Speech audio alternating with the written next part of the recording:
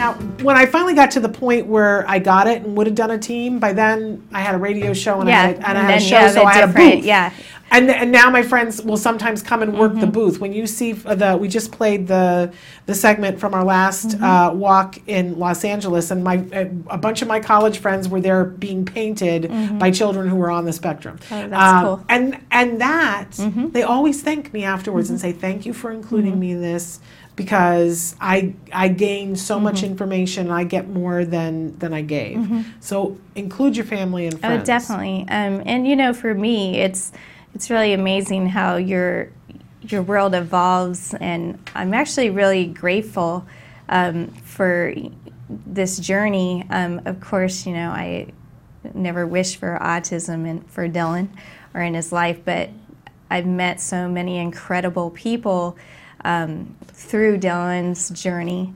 And so with that, I think it helped me grow as a person and evolve, and it really has opened doors to just a whole different world for me, and so grateful on the friendships and partnerships that I've built over the years. And if it weren't for autism in a strange way, that wouldn't have happened. And so I guess you just have to look at the positive in things, and trying to build better lives for our children, but with a level of acceptance. Yes.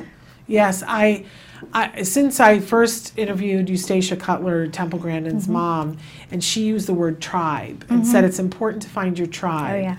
And I remember thinking about that and thinking, oh, that's what happened to me when I fully moved into acceptance on being an autism mom. I found my tribe.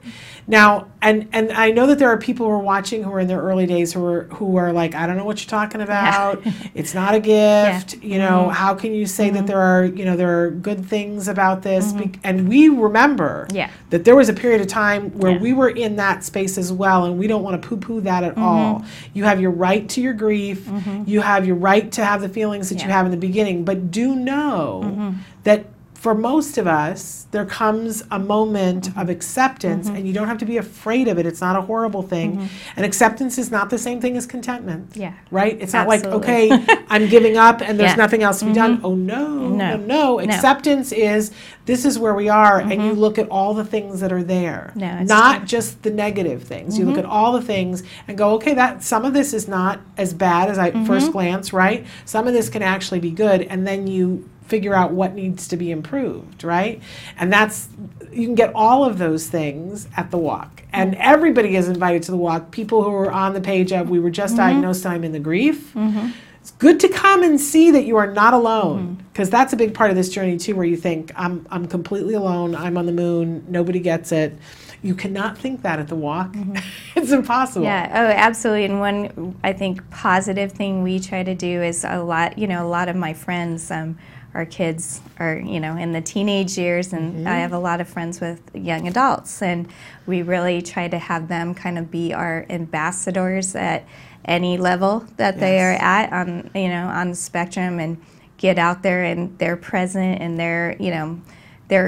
they are on my committee, they help, they volunteer, and they have a great time too. And I think seeing that is always such a positive thing.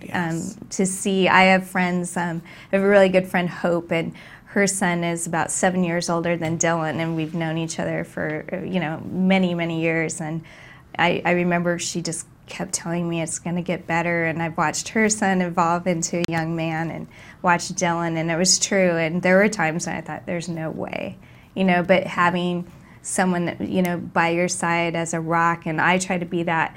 I have a lot of friends with younger kids that have been diagnosed, and I think we just need to support each other, especially at this walk, come together and just really be a community and a voice. Yes.